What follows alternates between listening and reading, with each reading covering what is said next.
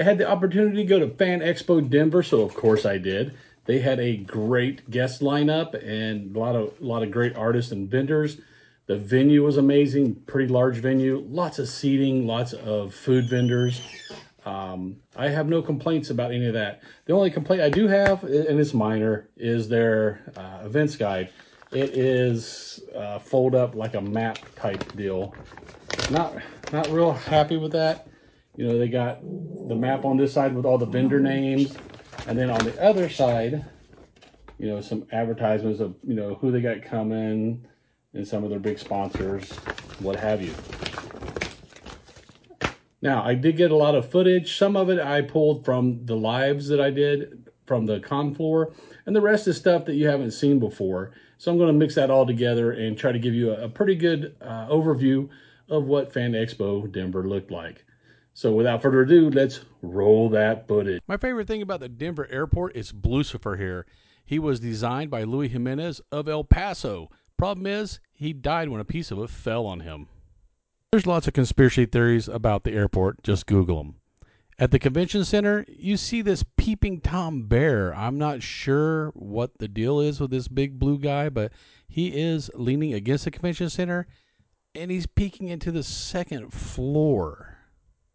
The hotel was right across the street from the convention center, so it was pretty easy to find. They did have signage up just about everywhere, though.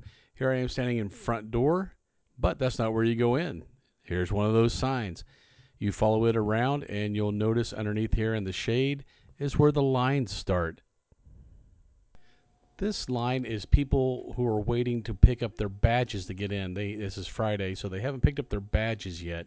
As you can see, it starts right there toward the front of the convention center, goes all the way around through this drive-up area, and then they break them out into separate lines because they're going to have to do security checks up here so dumb people don't bring weapons or other harmful things in. So you get up here to the bag check. Once you go through bag check, you can go in and pick up your badge. Fan Expo has premium passes, which are just a step below the VIP. You can also get a 4-day pass without any swag. Here are some of those swag bags for the premium members and the VIP members. You get a collectible along with a bunch of other exclusive items. And if you don't like the lanyard you get with your package, you can always buy one right here. After you picked up your badge and registered it, yes, I said that correctly, registered it, you get in line to go in to the actual event. You can see here they've got several lines, and you'll notice that you have to tap your badge in, and when you leave, you tap it out. All right, got my badge tapped in, and I'm ready to go to the floor. Here is the entrance to the second floor. The first floor didn't really have much on it besides the theaters, so we're going to go in and show you. They have a little DJ right beside the entry. Just playing some music to get you guys ready for what's going on. The line for the con exclusives was almost as long as the line to get in the place. This is crazy. Look at this.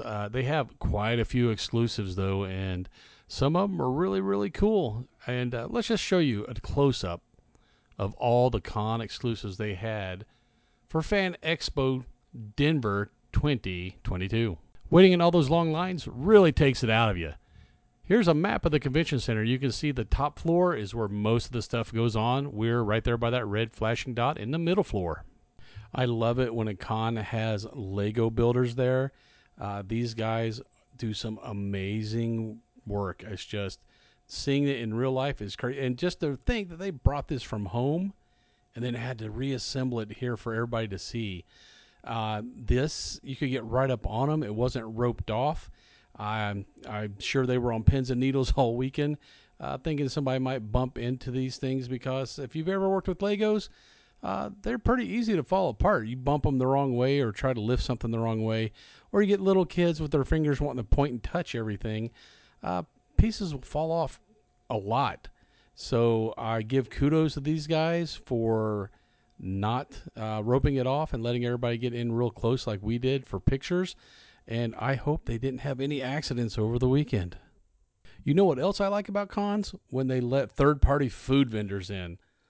You get such a great variety of stuff. And look at all the seating. There's plenty of room for everybody to sit, whether they're eating or not. They even had stuff for all you gearheads out there. Here's Woody and Buzz on the back of the Pizza Planet truck. Pretty cool looking truck. Here's a new take on the Batmobile. Maybe this is Batman Beyond's Batmobile. I don't know. It's the Bat 1. Pretty cool looking car, though. And then next to that's the Jurassic Park Jeep, which you see those quite often, actually. See, Batmobile, Bat 1. Here, they had some really cool lighting effects on the back of the DeLorean for the Back to the Future.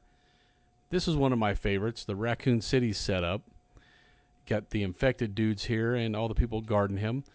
They even had the truck set up with the big gun, the Gatling gun on the back, a guard on top of the roof, guns on the roof, and guns on the hood. So they're hunting for big game. There were a lot of interactive booths too. I'm not sure what this one was. Looks like a Battling Waldo booth. I don't know. Here you could sit on Jabba's throne. I'm sorry, now Boba's throne. These guys, Faraway Creations, they're amazing. This is their Jabba Palace setup. You can go and take pictures up in there, with lightsabers. But here's their new one. They built a bantha, and the head moves back and forth, and you can go up there and take a picture. They have plans to eventually let people sit up in the saddle and take pictures. And they let me know that they're probably going to be building a little baby bantha also for the kids to sit on so they don't have to climb up there. Here you see somebody getting their picture taken in Jabba's palace. This is the area set up where they were doing gaming. This was early on Friday, so there's not a lot of people here. But trust me, Saturday and Sunday, it was so packed. Couldn't even get in to get a real good video. There were just so many people in this area playing games. And now for a cuteness break. The zoo was there, and they had this baby kangaroo. I was tempted to take him home, but then I remembered they get 6 foot tall when they're grown. No Comic-Con is complete without cosplay, and Fan Expo Denver is no different. Since it's a bigger con, some of these guys are really, really good. We had everything, from amateur level up to, I would say, semi-pro to pro. They actually had some pro cosplayers as featured guests.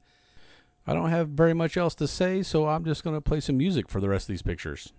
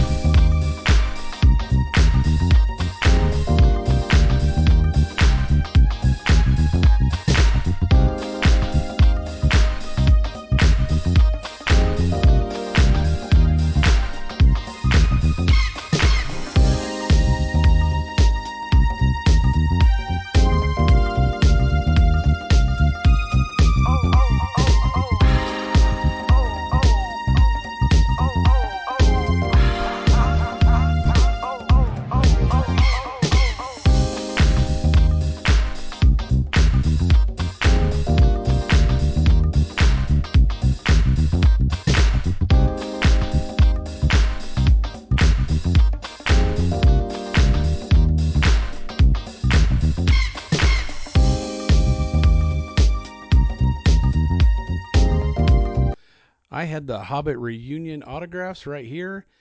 Here's a picture of the main part of Celebrity Row. It was both sides. This is, like I said, early Friday. Still a lot of people at work, and you can see the lines. This isn't the only section. I'll show you the other section here in just a second. It's over in front of this. It's another row. Here it is with most of the voice actors and some cosplayers. So there are just a literal ton of featured guests at this place. And for some reason, they had Anthony Daniels over in the corner, but this is his huge line. I'm a sucker for original art, so I got this cover art over at Tony Fleek's booth, had him sign it at his booth. And luckily enough, I was wandering around over by the Source Point Press booth, and they told me Garrett Gunn was in the house. I tracked him down over in the Whatnot booth. He was doing a live stream with them, and convinced him to let me go on the live stream and have him do a remark and sign the cover for me, getting this framed.